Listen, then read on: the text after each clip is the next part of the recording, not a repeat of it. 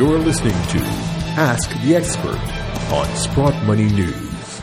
Welcome back to Ask the Expert, our monthly series here at Sprott Money News. I'm your host, Craig Hemke, and of course, it is now October of 2021. And this month's special podcast is with Ronnie Sturfula. Ronnie, of course, an old friend, who's a managing partner at Incrementum in Liechtenstein, but also the principal author of something called In Gold We Trust. And man, that baby comes out every springtime in May. And if you are interested in the precious metals, I'm sure you know. I mean, you look forward to it every year. It's a special report. Gosh, Ronnie, at least 100 pages, it seems, every year, full of all kinds of good information. And so it's a real treat to get to visit with Ronnie for Ask the Expert. Ronnie, thank you so much. I appreciate it. Thanks for having me. How are you, my friend? Just doing great. And with that In Gold We Trust, like it's sometimes more than 100 pages, isn't it, Ronnie? Well, actually, the compact version sometimes is 100 pages. Yeah. The extended version, or as I call it, the triple X version, last year it was 350 pages. Oh, gosh. So you really have to take some time off, and dive into the topic. But I think it's worth. And if there's only one thing that you read about gold once a year, it should be In Gold We Trust. Most everybody feels that way. I mean, doing what I do every day and being involved in the sector, I don't know anyone that doesn't look forward to it every May. And here we are in October, and I suppose you're probably already starting on next year. I have to tell you, I think my wife looks forward to the release date most because I look like a zombie in the month before because it's just so much work. And, we're really working like almost 24/7. So it's good to hit the send button end of May and to publish it because there's lots of love, devotion, and energy that goes into this report. But I appreciate that it's really so widely followed and well regarded all over the globe nowadays. Yep. It's one of those things everybody looks forward to every May, no doubt about it. And hey, if you look forward to these Ask the Expert segments or anything else that the nice folks at Sprott Money put out, please be sure to subscribe on whatever channel you're listening this to, or go by sprottmoney.com and click on the free newsletter so that anytime new information gets put out by Sprott Money, you're notified right away and give it a listen. And again, thanks Sprott Money for this because, of course, it's free. And that's about the easiest thing you can do. Give them a like or a subscribe. Ronnie, we've been soliciting questions on the internet and from Sprott Money customers for about the past 3 weeks since we announced that you'd be the guest. I've got 6 questions for you that I think are probably all right in your wheelhouse. Should we get started? Absolutely. All right, my friend, we will dive right in. Man, this is the topic on everyone's mind. We record this here in the middle of October the 18th. The next FOMC meeting is due in a little over 2 weeks. Everyone wants to know if the Fed's going to announce a taper, how quickly they're going to taper. What do you think, Ronnie? Do you think that the Fed will be able to fully taper their current QE program here in 2022? Well, if we take a step back, I would say the fact that the market seems to care only about this tapering discussion anymore, and that there is basically nothing else to discuss, that already shows you how dependent markets are on liquidity and dovish Fed policy.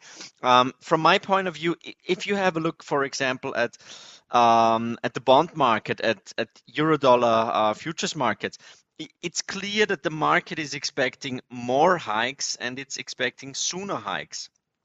So actually, the curve has flattened significantly, and so the market participants now really believe that central banks will react with higher rates sooner, which will then slow the economy and need fewer hikes later.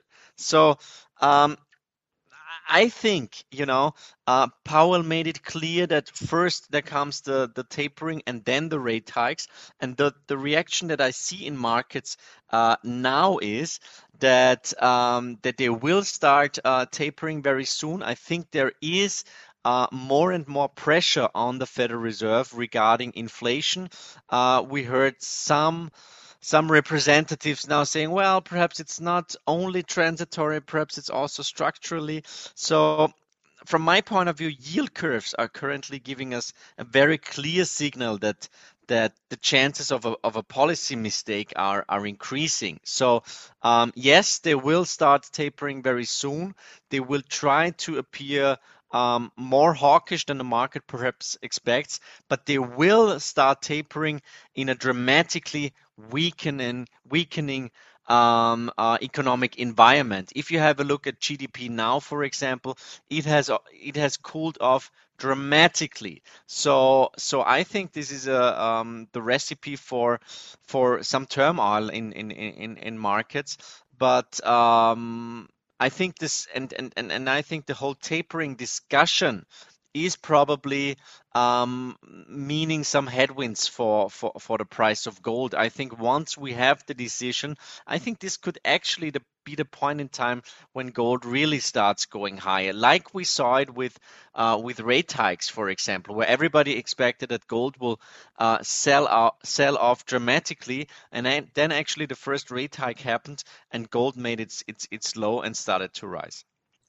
Almost as if gold has been anticipating all of this all year long and selling the rumor, but maybe eventually buying the news. Absolutely. Well, we'll wait and see. I think we're going to find out soon enough, and it certainly appears they're headed that way.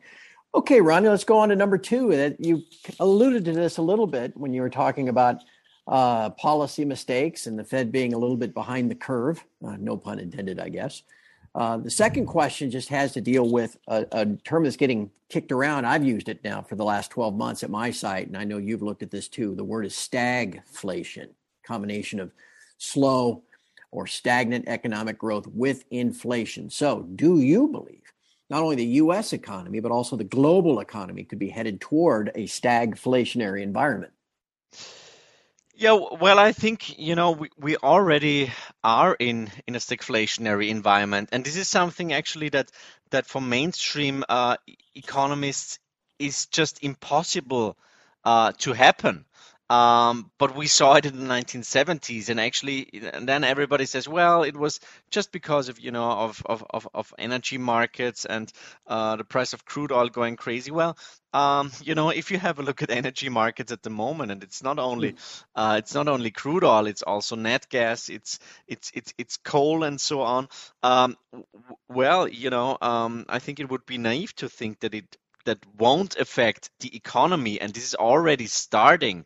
So I think for consumer discretionary, it will become quite interesting going forward, because consumers really start feeling the surge in energy prices. And over here in Europe, I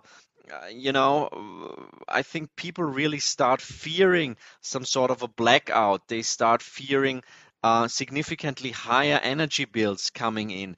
They start fearing that we're running out of natural gas. So this will definitely affect consumer behavior. Now, I think we are already in a sort of stagflationary environment. I today read about and tweeted about the so-called slowflation environment. This was coined by Cornerstone Macro, and I think this is the way going forward. A pretty lackluster, weak economic performance with structurally higher inflation rates. So 2% used to be the ceiling, but for now, I think this is really going to be the floor. This is what my great friend Kevin Muir said. And I think that even though perhaps inflation numbers will come down slightly over the next couple of months, I think that we should expect going forward inflation rates between 3 and 4%. And this in combination with weak economic growth because of structural issues, that's basically stagflation. Yeah, no doubt. And I think that's a good segue to the third question I have for you. Gold price historically has probably had its tightest correlation with real interest rates, inflation adjusted interest rates, where you subtract the rate of inflation from your nominal yield. And if you get sharply negative real interest rates where you're losing money every year on some type of fixed investment like that, that's, like I said, historically about a 95% correlation to rising gold prices. But here we are, Ronnie, in 2021 with some of the most sharp negative real yields we've seen in decades, and yet gold prices are falling. What gives? Well, actually, that's really the big question. From my point of view, I said in an interview recently on Kitco News, and I was referring to a conversation that I had at the Beaver Creek Precious Metal Summit, and I talked to a really diehard gold bug friend of mine, and I don't use the term gold bug lightly, but because normally it's meant in a very negative way, but Yeah. for him I mean it in a really positive way. A man who really understands gold, who understands history, monetary history, and a well-read guy. So he asked me, Ronnie, where do you see gold going forward? And I said, well, I can see gold going to new all-time highs in the next couple of months. And he replied, no way, gold is dead. So if a guy who really knows this stuff, at a time when gold is trading $300 below its all-time highs, is telling you gold is dead, I think that tells you already quite a lot. And I think that many diehard gold bulls have thrown in the towel. I think we're seeing very, very negative sentiment, and nobody really knows what happened, because you mentioned this divergence between the price of gold and real rates, and I have to say, I don't understand gold all the time, and I think at the moment it's really tough to explain the movements. But I think first of all, it is definitely the crypto market stealing attention from the gold market. I don't think it's really investment flows. It's primarily really attention coming from the media, because gold at the moment is the most boring thing. So it's of course more exciting for a journalist to write about Bitcoin and cryptos in general. Then I think, as I've said previously, the whole tapering discussion is, I think it means some headwind for gold. I think gold hates this discussion. And the third thing probably is that equity markets are still doing pretty well, although there was some volatility in markets recently, but still we are only slightly below all-time high. So I think that's really what's putting pressure on the price of gold. But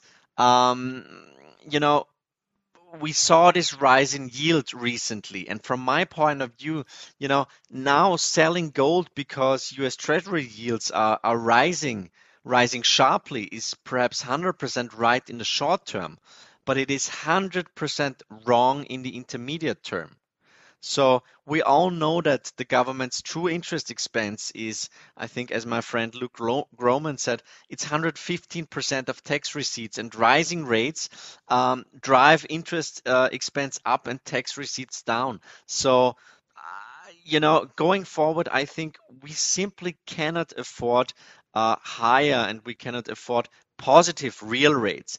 And we really crunched the numbers, Craig, negative real rates, this is really the foundation of every gold bull market, and that makes me actually pretty relaxed. So I think we should really see it as a buying opportunity. And I can tell you the sentiment in the market. I told you about my friend saying gold is dead.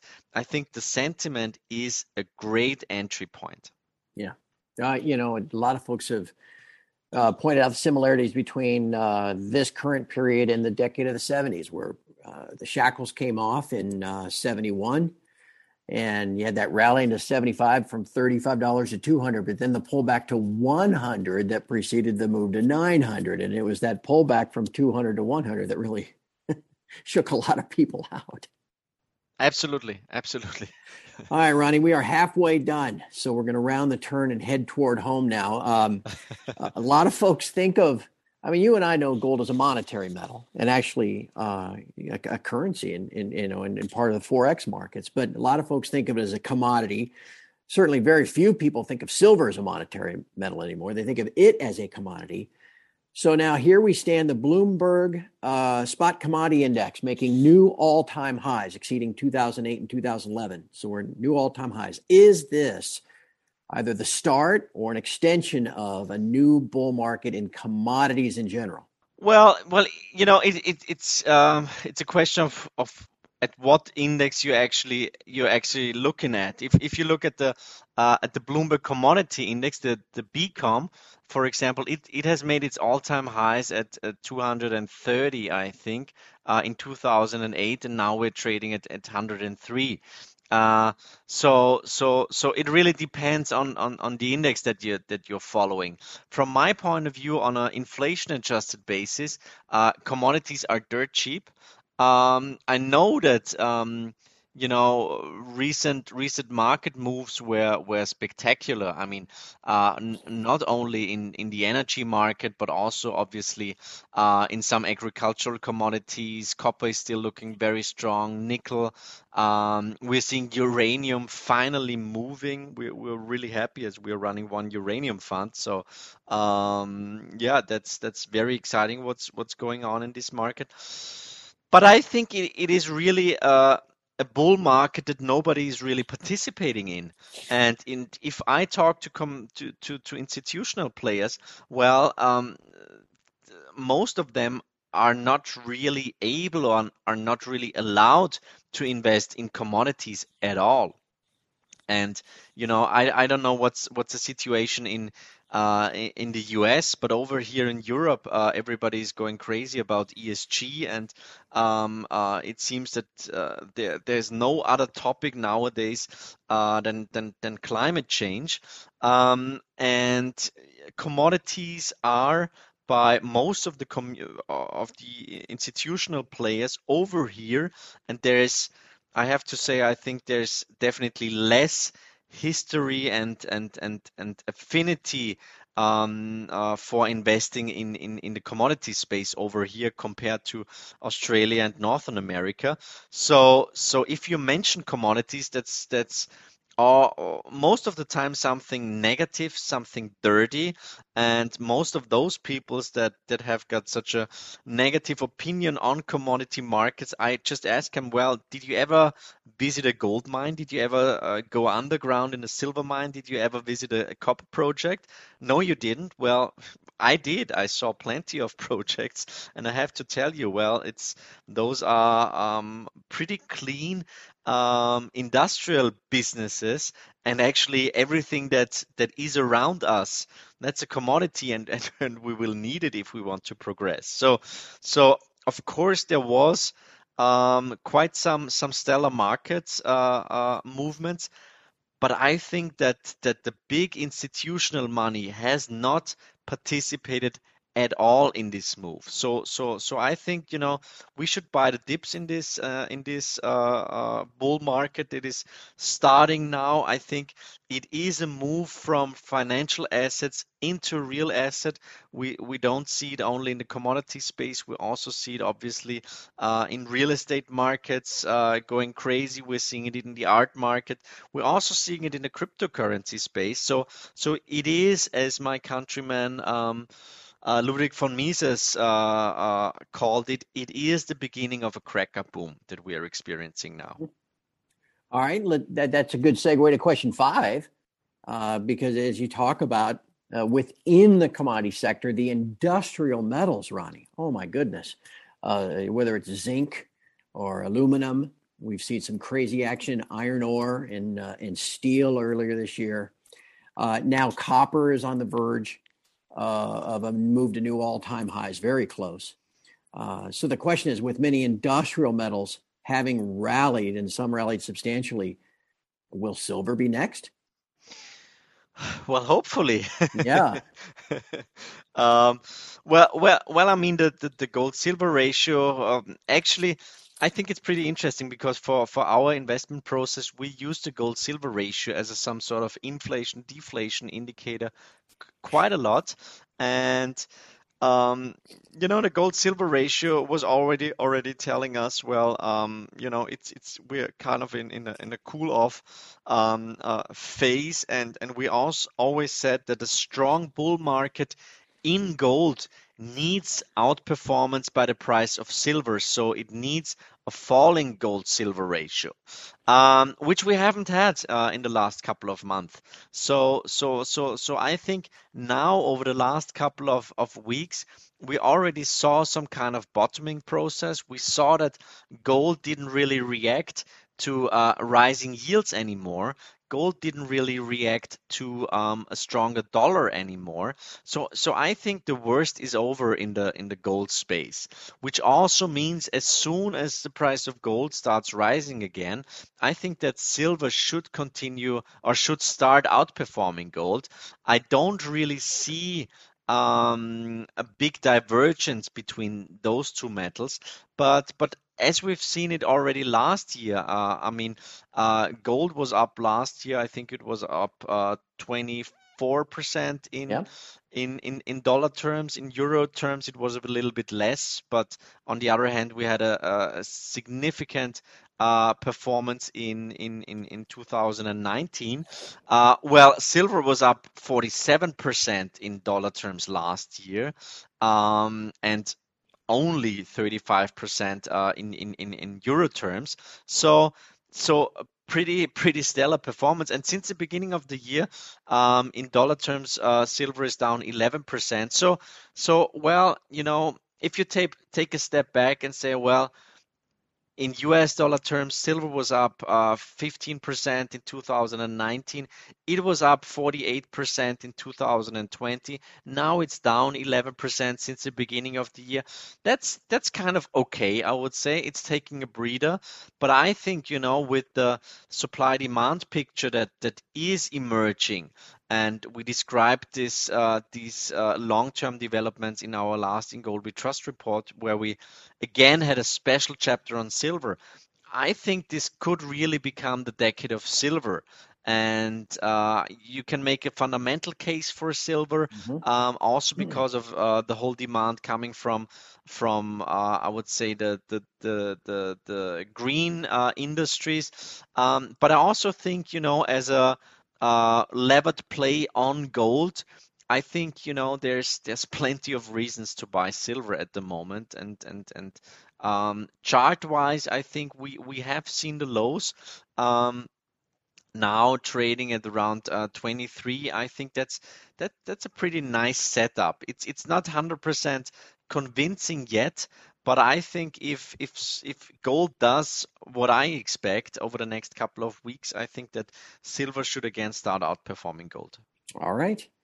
And Ronnie, just one last question. This one has to do with central bank digital currencies. Man, this is becoming all the rage. It seems like there's more headlines by the week. You've got the People's Bank of China working on theirs. The Bank of International Settlements is always talking about this. Even the Fed now has got kind of a research paper that we're expecting anytime. What do you think of central bank digital currencies, and what are they? Are they the next phase of the war on cash? What do you think about them? Well, I don't want. I have to use proper language, but I think it's got nothing to do with Bitcoin, obviously, which is people always try to frame gold and Bitcoin as enemies, and I say, well, they're both answers and solutions against problems, and those problems arise from our fiat money system. So CBDCs definitely use this whole momentum that we're seeing in the cryptocurrency space, but it is probably, I would say, it's right the opposite of what the inventors of Bitcoin had in mind, and I think going forward, they would probably bring an end to physical cash. they would eliminate all monetary privacy, they would probably destroy the traditional banking system. They would enable central banks to really push their policy rates deeply negative, and probably also allow the monetary authorities, the central banks, whoever, to set multiple interest rates. And it could be used as for the means of helicopter transfers. So as soon as the economy is doing worse, well, I put some money on the Fed wallet of Ronnie or of Craig, and he has to spend this money in the next couple of weeks, otherwise it will be worthless. Yeah. So I think they really try to fine-tune it, to fine-tune the economic cycle to prevent any recession. Well, from my point of view, a recession is something normal, something healthy in an economic cycle. But we all know that bureaucrats, central bankers, and politicians want to avoid the next recession, whatever it takes. So I think, long story short, it will be used. I think this is a very, very strong trend. We're seeing that central banks all over the globe are putting out research papers in favor of CBDCs, and they come up with kind of weird reasoning from my point of view, but it's gonna happen. It's gonna happen, and I think the last year definitely, basically made an even stronger case for central banks to introduce CBDCs. And as I've said, I think they will use it primarily to really fine-tune the economy, and to avoid even the slightest downturn of economic growth. You would think unlimited fiat creation that way. Well, that's kind of, I guess, almost like an oxymoron, fiat digital currency. But if they're going to go that route, you sure would think that would make your physical gold, your physical silver more valuable. Absolutely. I mean, it's I think we should not underestimate the creativity of central bankers and bureaucrats when the watch hits the fan. So I think this might be another way to even prolong this whole monetary mess that we are in. It's a pretty desperate move already. It's if George Orwell would still be alive, he would probably be shocked. But yeah, it is what it is, and we have to make the best out of it. Yeah. Maybe he wouldn't be so shocked. He'd just go, oh, okay, I can see this coming. They're following the playbook. Right, exactly. Hey, and again, let's follow the Sprott Money playbook for a second. Everybody here, if you've enjoyed this content, if you enjoy all the other content that Sprott Money puts out, please be sure to keep them in mind. The next time you're looking to buy some physical metal, maybe looking for a place to store physical metal, SprottMoney.com is where you want to go. And if you want to actually talk to a helpful person on the other end of a phone line, you can pick up the phone as well, 888-861-0775, and give them a call. They'll be happy to help you with all of your precious metal needs. Again, we've been speaking with Ronnie Sturfele, Managing Partner, Incrementum AG in Liechtenstein, also the principal author of the In Gold We Trust report. The report for 2021 was, again, a fantastic work of art, and we look forward to the one in 2022, Ronnie. So you go keep your nose to the grindstone and get working on it. Absolutely. We'll do so, sir. Hey, thank you very much for having me again. Thank you. All the best. And thank you for your time. It's always great to visit with you. And thank you all for listening. We'll have another Ask the Expert segment next month.